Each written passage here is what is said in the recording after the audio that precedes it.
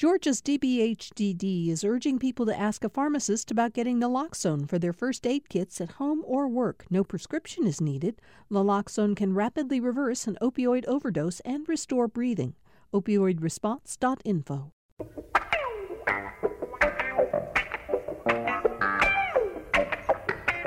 It's October 18th, 2021, and today is a day that has been long anticipated by people not just in Brunswick, not just in the state of Georgia, not just even in the United States, but around the world, as people have been watching how the American jurisprudence system deals with crimes against African Americans. The trial of the three men accused of murdering Ahmaud Arbery begins with jury selection today, what's expected to be a long and laborious selection process. The court has called 1,000 people to come to jury duty today, which is, I think, roughly 1 in every 85 people living in Glenn County, because they expect that it could be very difficult to impanel a jury. And we'll talk a little bit about that in a few minutes.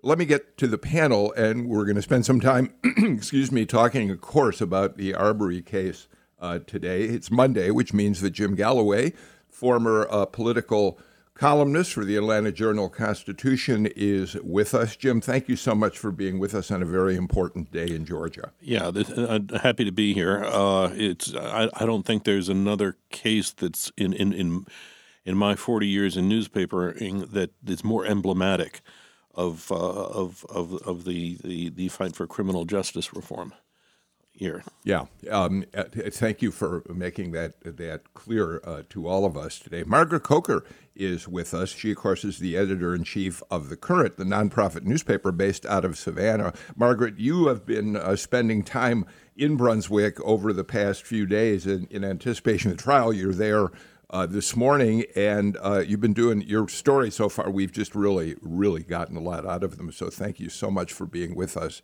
today. You told me right before we went on the air you've already been over to the courthouse, or it isn't at the courthouse. The jury selection is taking place at another venue because there's so many people involved, right?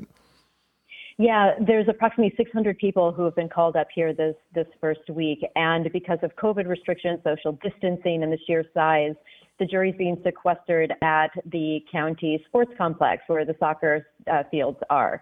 And so it's going to be a laborious process to weed through all of these county residents to find people who can adjudicate fairly and without bias. Well, we're very grateful that you could spend some time with us on what's going to be a very busy day for you. I think also a busy day for Adam Van Brimmer. You know him as a familiar voice on this show as the editorial page editor of the Savannah Morning News. But Adam, you've stepped in as interim executive editor of the paper, which means you've been very busy as you await the arrival of a new editor of the newspaper. So thank you for being here today. My pleasure, Bill. It's a bit of a battlefield promotion, I guess you would say, and I can say that I'm ready to hand my rifle over when our new executive editor arrives November the 1st. But it's an exciting time, or it's an interesting time to be in this position with the Arbery trial going on. And of course, you get up here around Savannah, you go across the river. There's also a big trial around the Murdaughs, which is right across the river from us, and it's. Yeah, just keeping track of the court proceedings is adventurous enough around here these days. Well, again, thank you for being with us. And Stanley Dunlap is back with us today, a reporter for the Georgia Recorder. Stanley, thank you for being here again on this very important day. Are you going to be writing about the trial? Yeah, definitely. We're actually going to have a staff meeting following this panel discussion, and once Political Rewind is over with, and we'll kind of go over the details, but we'll definitely be having coverage, starting with the jury selection, and then what we expect to be potentially a month-long or longer process that'll play out for the trial end. So, yeah, I'll be covering it just as we have kind of ever since this took off a little over a year and a half ago. All right. Well, let's get going then. Margaret, I want to start with something you wrote in one of your pieces. You talked to the mayor of Brunswick, Cornell Harvey, And you have a quote that I think is a good starting point for us. He said to you, "We live in Hurricane Alley, so we make preparations for natural disasters on an annual basis. But we are planning for something now that we've never experienced. This court case is going to affect everyone in our community. We've become part of Georgia and America's dialogue about justice." That's about as good a thesis statement for this trial as I can think of. Yes, Mayor Harvey is a pretty eloquent speaker when it comes to the needs and the emotions of his community. For your listeners who aren't familiar with coastal Georgia, Brunswick is a majority Black town, and it is about 18,000 people. It is surrounded by a majority white county, Glenn County, and altogether there's about 80,000 people in this area. And so, as you might imagine, there's more wealth that lives in the county, white, upper middle class, and rich folk, as compared to Brunswick, which has a poverty rate of about 27%. And so it is a place where the county government has more power traditionally than city does, because that's where the money is. And so this case is just an entire web of everything that as a region here in this corner of South Georgia, that so many people in society have been experiencing for decades. It is racial relations, it's socioeconomic issues, and overall it is about who the police favor, who they police better, and how the community sees each other as equal citizens or not. Jim Galloway, the Washington Post, quoted Lee Merritt in an article this morning, Lee Merritt being an attorney for Arbery's family. And here's what he said. He said, "A lot of the things that we want to see change have already begun to change." And we'll talk in a few minutes about Georgia law being changed as a result of the Arbery case, among other things.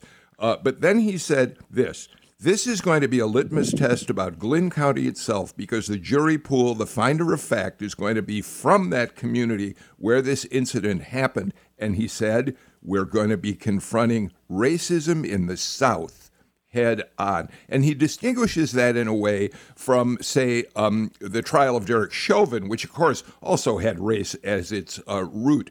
But to Merritt, this is a really specific look at racism in the South. Right, and this is, I mean, it's kind of a theme that runs throughout the from the moment that Arbery was shot in February 2020. I mean, it took almost 2 months to bring charges. We are now on the fourth prosecutor, the DA from Cobb County, and in one facet, just look absorbing the numbers that Margaret has given us. I'm just wondering why it wasn't shifted. The trial wasn't moved closer up to Metro Atlanta, where it would. You might be able to find somebody who was untouched by the coverage, and that's going to be the hard part. The hurdle. I would caution everyone not to expect anything quick in this process. Jury selection, we know, is going to take at least 2 weeks, and remember, you have to have a unanimous verdict one way or the other, and it's very, very possible that you could get in a climate like this that you could get one holdout on one side or the other that would send the whole process into mistrial, and so we'd have to go through it again. Yeah, Stanley, at least one of the lawyers for the three defendants, Gregory and Travis McMichael and William Roddy Bryan, has already said he has no expectation they'll ever be able to impanel a jury down there because there's been so much attention to this case and there are such divided lines over how people feel about it, Stanley. Now, that's one lawyer. That's a lawyer for the defense. I just bring that up because it is interesting to contemplate, Stanley.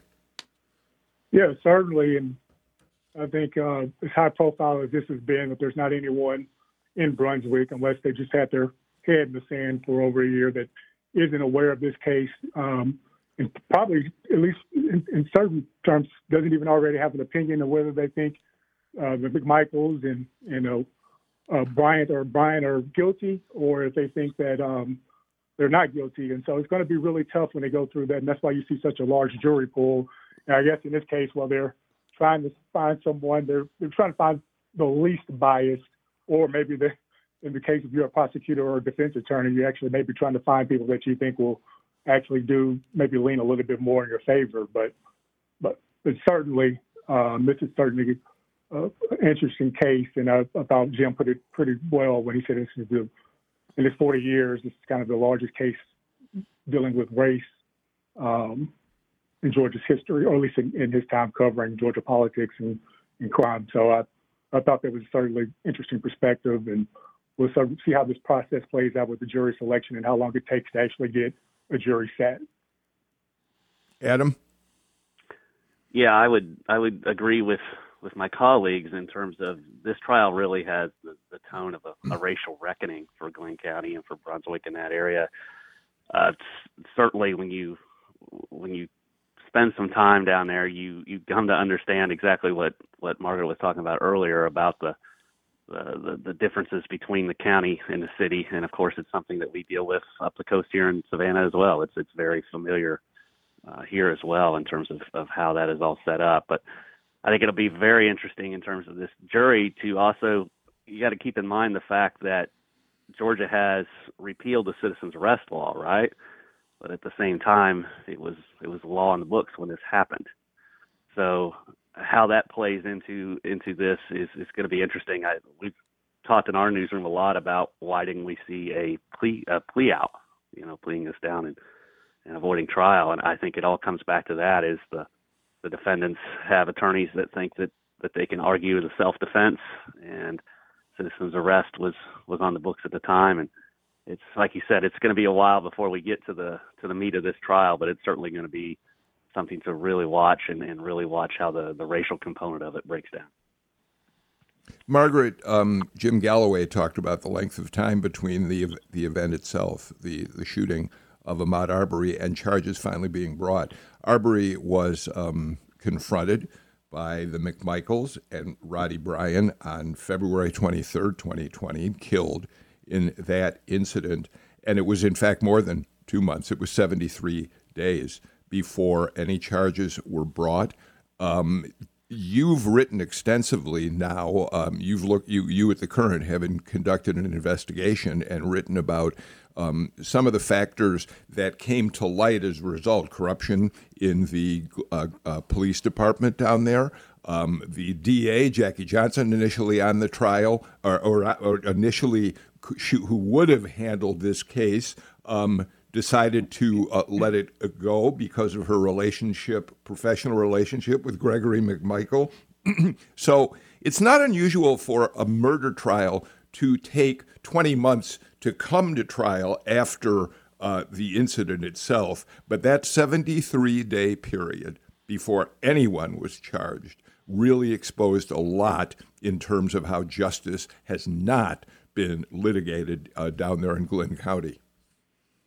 Yeah, part of the Current's mission has been to revive public service journalism in coastal Georgia. And so we took it on as an investigative project this year to just try to figure out with data, how this failure of law and order and public safety could have happened that resulted in one man losing his life. And looking through police records and court documents and all sorts of government communications, what we found is a pattern, a troubling pattern of a lack of accountability over an entire decade here in Glenn County. And it's a question of public safety agencies not having enough oversight and not having enough, gumption or from the district attorney's office to take a look at what's going on with policing standards and procedures. So, over the course of a decade, there have been numerous suspicious deaths, police-involved shootings, people who've been killed in police custody, but also a string of lawsuits where citizens here of the county have accused the police force of racial profiling, of wrongful death. And again, let me just make clear for people around the state. In Glenn County, there is a police force that polices the county, and there's a separate police force that polices Brunswick City. And so the two jurisdictions, they share emergency services like 911 and ambulance, EMS, but they do have two different police departments. It was the Glenn County Police Department that responded to the Arbery killing. They responded to a 911 call from the residents who considered Arbery to be a burglary suspect, and they're now on trial for murder. But within that 73 days of who is in charge of the investigation, this is still a question that is very, very murky. 5 months before Arbery was killed, a grand jury was impaneled here in Glenn County to investigate the then police chief, his former chief of staff, and two senior officers. And so for the 5 months leading up to Arbery's killing, there was an enormous amount of acrimony building between the district attorney's office and the police department. The week after Arbery was killed, when Jackie Johnson, the then DA, recused herself from this case, the grand jury filed indictments against the police chief and those three other senior officials.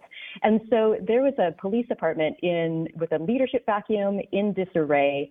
And the court case that's going to start today is going to talk about the day of the killing. It's going to talk about the 73 days before there was an arrest made. And so, we as journalists here in coastal Georgia are also asking the question, who is responsible for overseeing the police and who is responsible for this investigation from the start? So, Adam, I was fascinated by a New York Times story that looked at this trial in the context of two other very high-profile American trials in recent years. Of course, the most recent one being the Derek Chauvin trial, where video shows very clearly, and the jury bought it completely, that Derek Chauvin, a white police officer, killed George Floyd because of the hold that he placed on him as he was making an arrest. So that's one example of what a jury decided was an action that probably was based in many ways on race. And then they also said, but is it more like Derek Chauvin, or is it more like the George Zimmerman case? In that case, of course, George Zimmerman killed Trayvon Martin, and the question in that case had to do with whether he was making a legal citizen's arrest of someone who he thought was a perpetrator of a crime. And I think it's fascinating to look at this trial in that context because, to some extent, I'm assuming that those are the terms that are going to be fought by both the defense and the prosecution. Yes, and that's why this video is so important to this case. I mean, let's be honest here. If we didn't have this video, I don't think we'd be having this trial because, the witnesses to the crime are the ones that committed the crime. And of course, their initial report to the police was that they saw Arbery going through a house under construction, and there have been a bunch of break-ins and other things in the neighborhood, and they were just doing their duty. And then when you watch the video, you see that he was accosted, and there was a little bit of a wrestling for the gun, and the gun goes off. So if there's no video there, it's a pretty plausible story in terms of the self-defense, but the video really changes everything. So in terms of those two trials, I think your reference to the Chauvin trial, that's really what is going to resonate with the jury one way or the other and determine how this thing goes. Hey, Stanley, just same question for you. I mean, does this reek of Derek Chauvin or George Zimmerman to you? Also, Margaret, after Stanley, if we could get you on just how that video came to light, because that's a story in itself. Mm. Yeah, I think you said it well, that it's probably a combination of both, and that, like, without the video, the case probably either wouldn't have gone to trial, or it would have been a much bigger haul to kind of prove that this wasn't somehow them following the letter of the law. Even though, if you just probably looked at the reports, a lot of questionable about the merits of that argument. But yeah, I think that it's going to be, the defense is going to argue in the light of Zimmerman that, that they were afraid, they were following the law, they were attempting to detain him, and at that moment it was a scuffle and it was self-defense. And whereas we'll see the prosecutors kind of go in the light of the George Floyd case, which was let the video show what exactly why this wasn't the case of them, self-defense. And so I think that'll be key, which one wins that side of the argument and is able to sway the jury on their position. Margaret? Yeah, the video was released to the public on May 5th. So that's the 73 days since the killing. And it is, the video was sent to a local Brunswick radio station.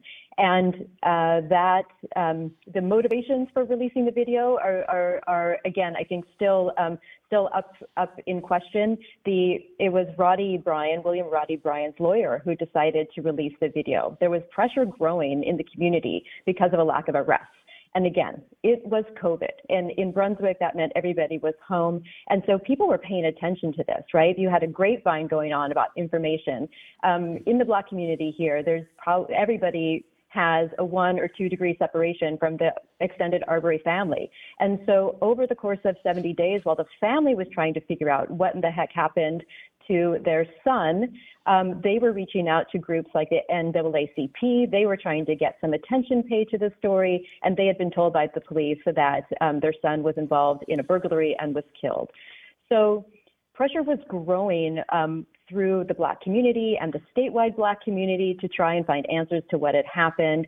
Mr. Bryan's lawyer released the video to a local radio station, and I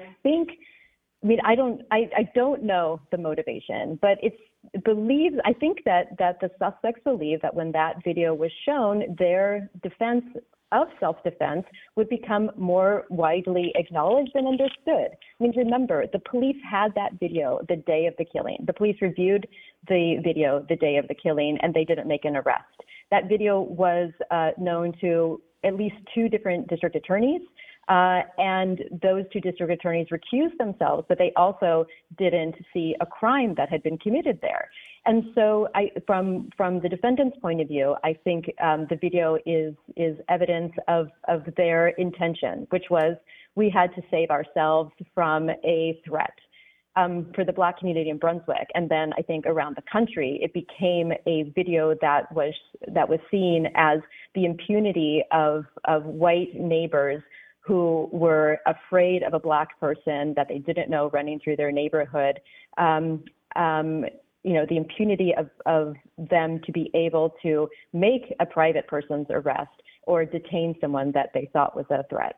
Yeah, and then let's add, Bill. Let's add that Arbery was unarmed, nor was he carrying any stolen items. He was in gym shorts and a shirt.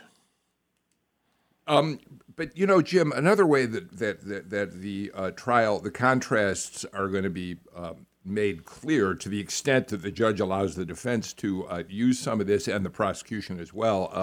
On one side of it, the prosecutors are asking the judge to allow into evidence a license, a front of car license plate that of the old flag, the old Georgia state flag, which they will use to show that Travis McMichael, who had it on his car, it has racial animus is not unusual to him.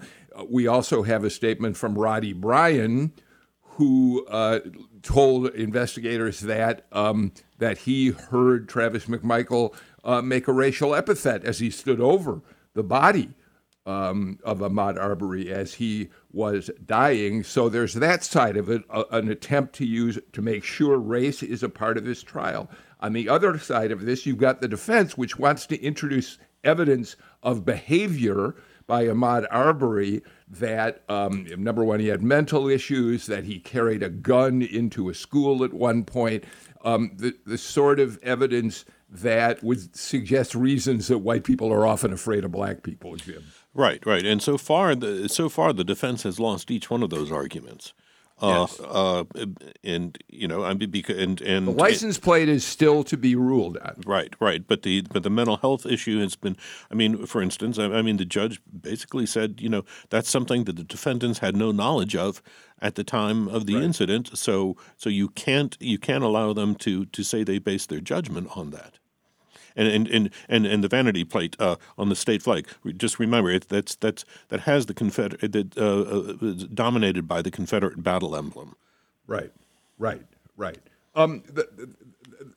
So let's do this. Let's get to our first break of the show. There's a lot more I'd love to talk about before we move on to other subjects. Among the things that I think are important is what has happened in Georgia since the death of Ahmaud Arbery that may give people hope that we are moving into new days in this state. We'll do all that and more with our panel after we pause for these messages.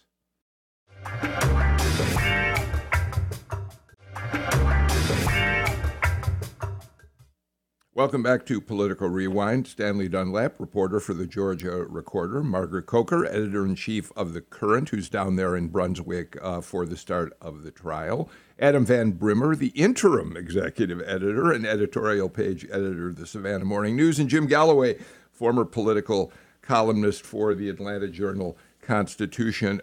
Adam, our Riley Bunch for GPB is down in Brunswick and has been there over the weekend reporting on various activities that have gone on over the weekend. And Margaret, I'm going to ask you about that in just a couple minutes. But among the people that Riley interviewed, one was Ahmaud Arbery's aunt, Theowanza Brooks. And I want to play a little bit of what she had to say to Riley about what's happened since the death of her nephew.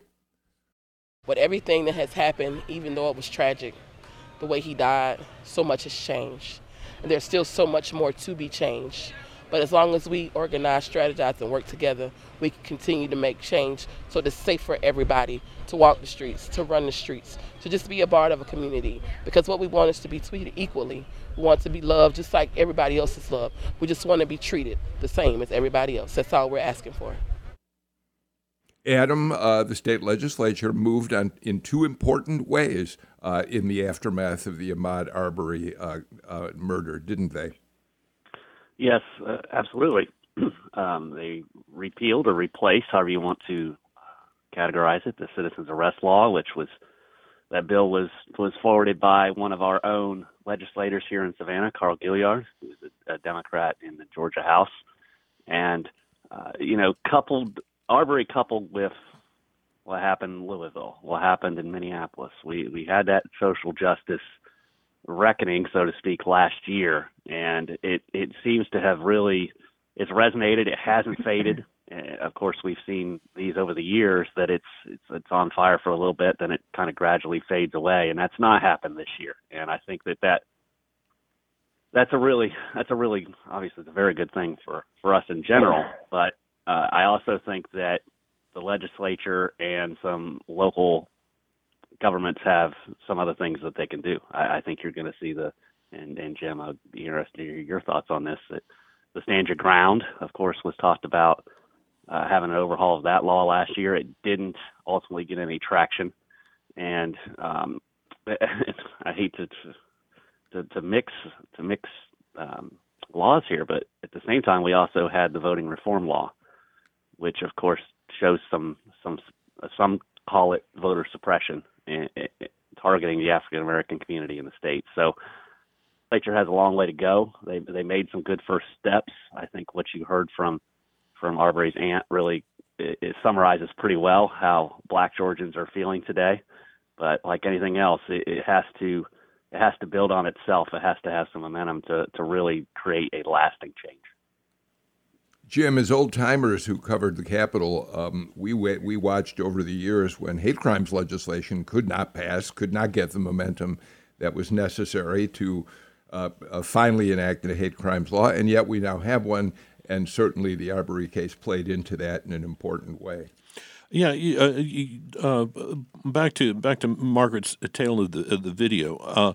One thing you have to remember is this created quite a moment on the Republican side. Brian Kemp immediately condemned what had gone on in Brunswick. Donald Trump declared that he was disturbed by the incident, and of course Chris Carr was the one who pushed for the prosecution. He's the one who handed it to the Cobb County DA, who was at that time a Republican. She's been replaced now by a Democrat. So it brought out something that had been missing on the Republican side. Now the question is, how long will that last? You know, we are moving into an election season, and to Adam's point, we're going to see a lot of pro-Trump legislation come out of the legislature, and you have to wonder how much impact the trial itself is going to have. Stanley? Yeah, and I also want to point out, I know what's on everyone's mind is the trial with it starting and how this will play out, but there's also a federal trial that's going to be taking place where the 3 defendants will also be facing murder charges. They could face life in prison. And that process plays out differently than what your standard local district or district attorney's trial that will be taking place now. And so no matter what happens with this trial, that trial, they still are not, even if they get off for some reason, they still could be found guilty in federal court. Margaret? So race is the issue that we're all talking about in this trial. And I should point out that the defendants in the trial say this is never about race and their clients are not racist. So as a journalist who spent a lot of time here over the last 18 months and who's been here now all weekend long, you know, it's pretty remarkable to see that there's not a single person that I've been able to find who wants to go on the record and defend publicly what the McMichaels and Brian are accused of doing in their neighborhood in Satilla Shores. There's not anyone of their neighbors who wants to stand up and say, give these guys a break. They're all good fellows. Their lawyers are the ones fighting this fight in public, and the lawyers are saying as well that the jury pool has been tainted because all that anyone here in the county and the state have heard of is racial motivations and racial bias. So, you know, in this hyperpartisan world that we live in now in America, there's not, as far as I'm aware, there's not a Republican or right-wing PAC that has come in defense of the suspects. There's not money that's flowing in here. You know, the three suspects have local lawyers who are doing their best to give their defendants a fair trial. But it's pretty remarkable in a divided America how one-sided the public reaction is to what we know of the evidence that will be presented in the case has been so far. Margaret, let's stick with you for a minute here because you did spend, I think, along with our reporter, Riley Bunch, you've been down there for the last few days. And one of the things that was fascinating to me was the way the Glynn County police are trying to talk to the community. You've got civil rights leaders obviously converging on the area to talk about racial justice, social justice. I think it was in one of your stories that you pointed out that Captain, I think it's Jeremiah Bergquist, is a captain with the Glynn County Police Department. And he told people in the community that the officers down there have undertaken special training and that their role is going to be public safety as opposed to law enforcement. In other words, we're there to allow people to demonstrate productively in a positive way. We are not there to crack down on the right of free speech. So what do you see as the atmosphere that's developing around the event and what we're likely to see happening outside of the trial itself? Yeah, there's been growing anxiety in Glynn County, building since the summer. And part of that is how embarrassed county leaders are that their county has become a byword for America's racial reckoning. There are well-meaning people here who believe in their hearts sincerely that that is a false description of their homes. And there's been a full court press from the Chamber of Commerce, the county commissioners, and this new United Law Enforcement command structure that's been set up to give a single message, which is that Glenn County is united in seeking justice and accountability, that neighbors look out for each other, and that racism has no place here. So the Unified Command has been holding town hall meetings with various groups last week, and the message that they've sent also is quite concise.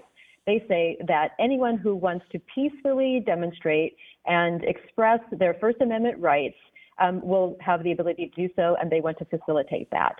That hasn't alleviated a lot of anxiety among the greater community, though. People want to know, is it safe for my kids to go to school? One of the two county high schools, the private Glenn Academy, is just a couple blocks from the courthouse.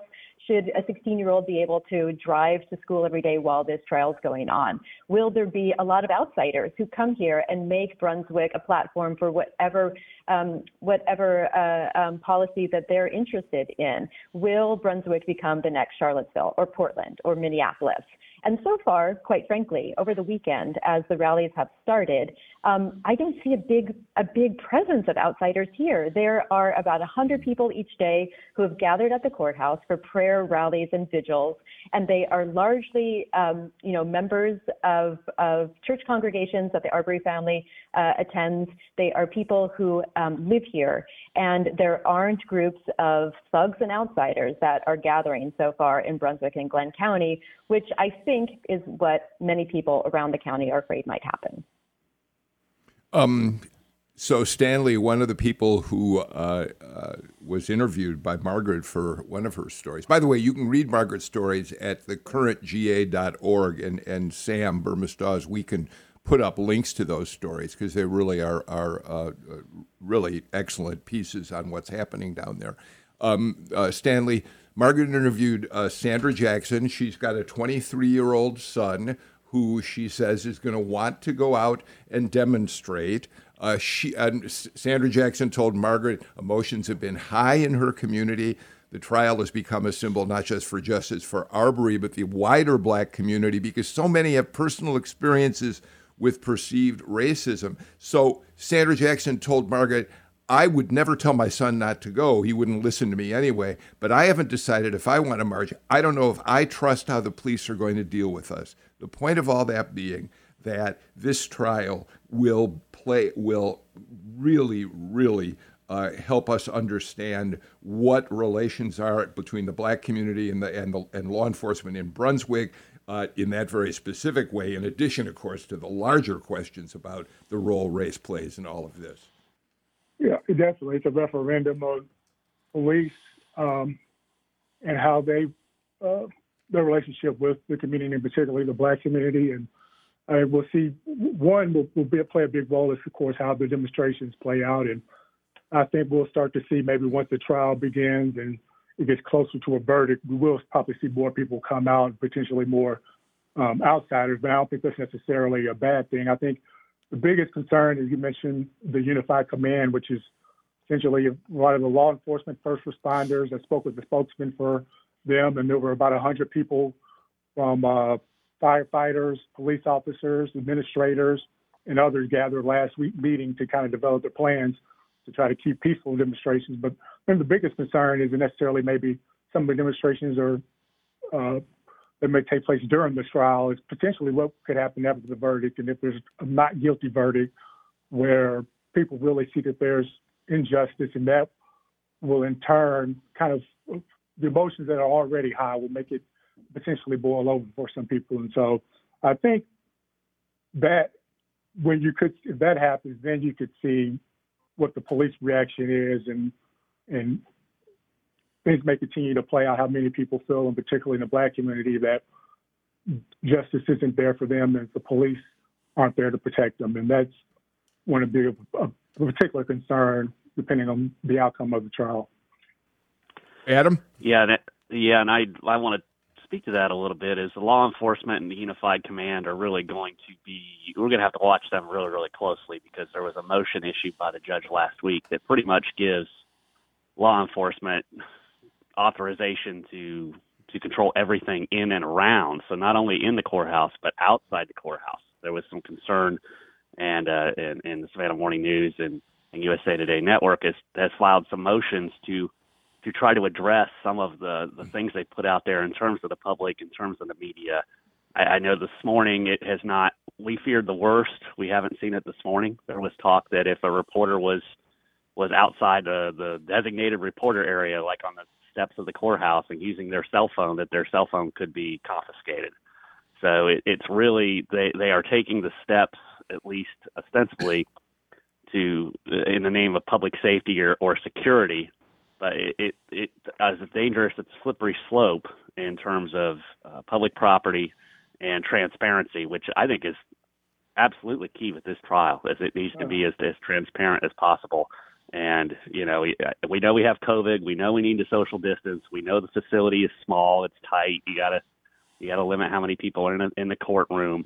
Obviously, the family of the defendants and the family of Ahmaud Arbery have priority for seating in the courtroom. They also have priority and preference for seating in the overflow room, where the live stream is going to be.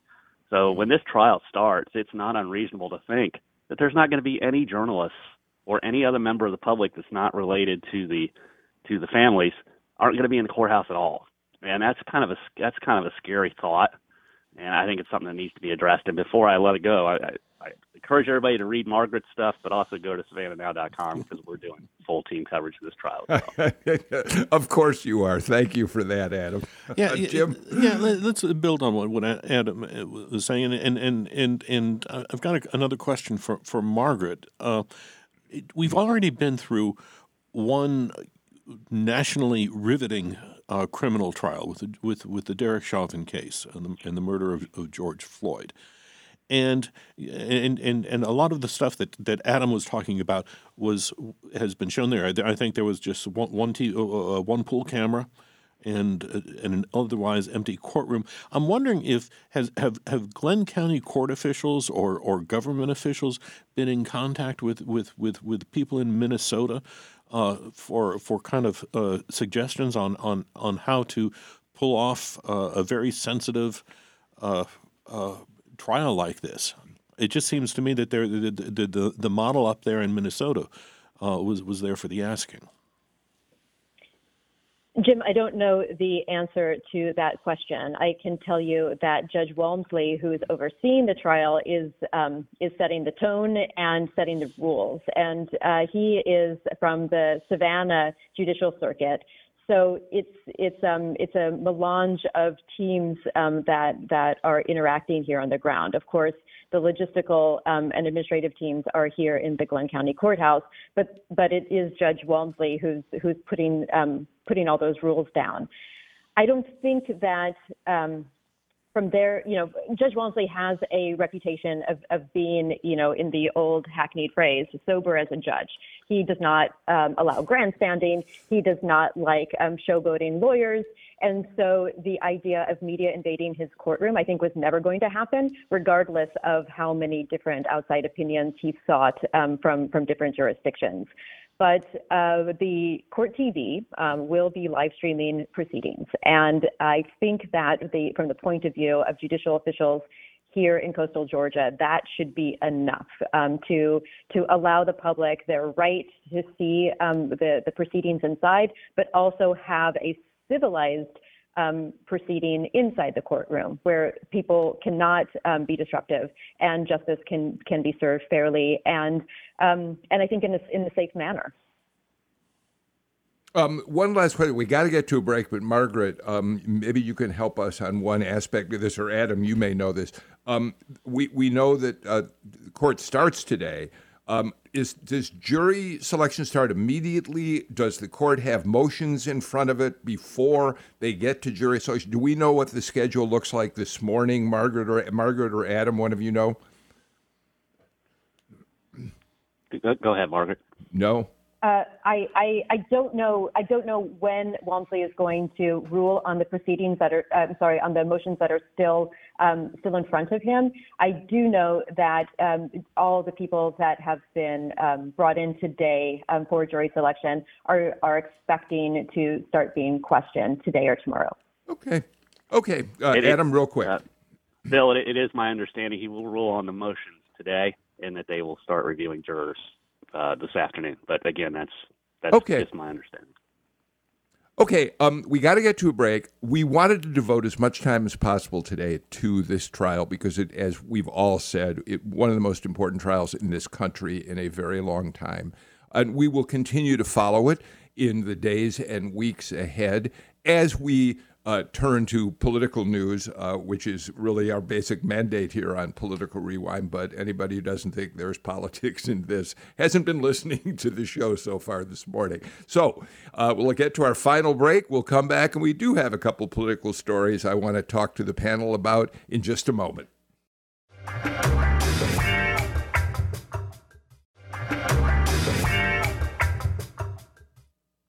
Jim Galloway, with a couple minutes we have left, a couple of stories about the election next year. We spent an awful lot of time last week, all the media did, talking about Herschel Walker's ability to raise $3.7 million in the 5 weeks since he announced he was running for the United States Senate. But we have a different story in the news today. Raphael Warnock's team reported their earnings for the last 3-month reporting period. And during that time, they've raised $9.5 million, set a record from 145,000 donors, all of which just reminds us this race is going to be one of the most expensive in the country and certainly one of the most important races of next year's election cycle, Jim.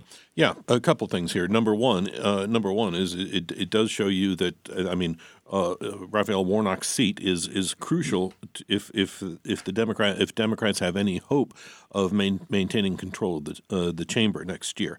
But it also points to something a really significant shift in American politics. Black candidates historically have not been able to raise a lot of money. But yes, you have Herschel Walker raising $3 million in the period, Warnock raising $9 million. Tim Scott has raised similar numbers. The senator out of South Carolina. So it's Val Demings raised $8.5 million in Florida for her race. Right. So it is. We're kind of. I think we may be turning a very particular corner in American politics. Speaking of black political leaders, Adam, and the other story I want to touch on closely, and by the way, Jim, I don't mean to rush past that, except that we are short on time, and that's a subject we want to explore in more depth, the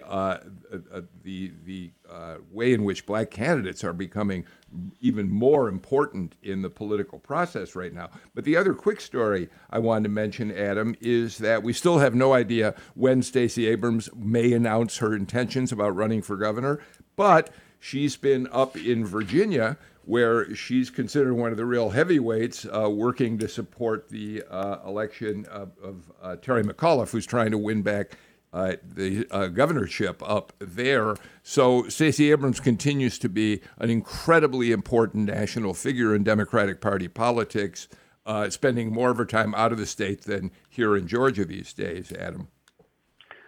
Yes, she is, but I think I heard it on your show last week and the week before, is unlike the last time she ran for governor, she no longer has the brand awareness problem or the brand awareness needs that she had back then. And qualifying, I believe, is March of next year. So we've got a little bit of time before we have to get ready for the primaries. I think the only thing is let's just say for a minute that she's not running is she is kind of handicapping everybody else that may run in her place. But I would think that if she's not running, she would have let that be known, at least in the party infrastructure, to encourage some other candidates to get out there and start pushing their platform.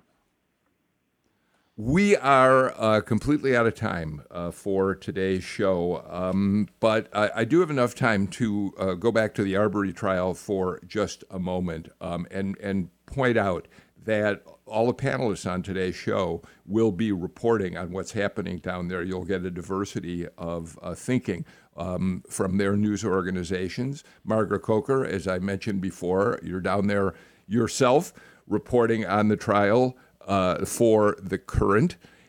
Stanley Dunlap, the Georgia Recorder, you said you're moving into an editorial meeting in a couple minutes to talk about how you're going to be covering it, but certainly the Georgia Recorder will cover. And by the way, we have a partnership with the Georgia Recorder, so much of your reporting, Stanley, people can read at the GPB News website as well.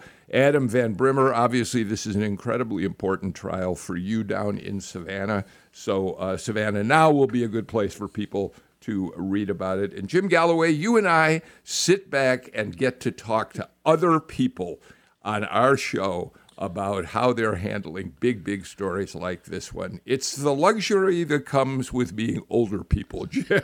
Right. We can't run as fast anymore. So other people have to do the heavy lifting. Well, that's it. Thank you all for a really terrific conversation today. We're completely out of time, so I will see you back here tomorrow.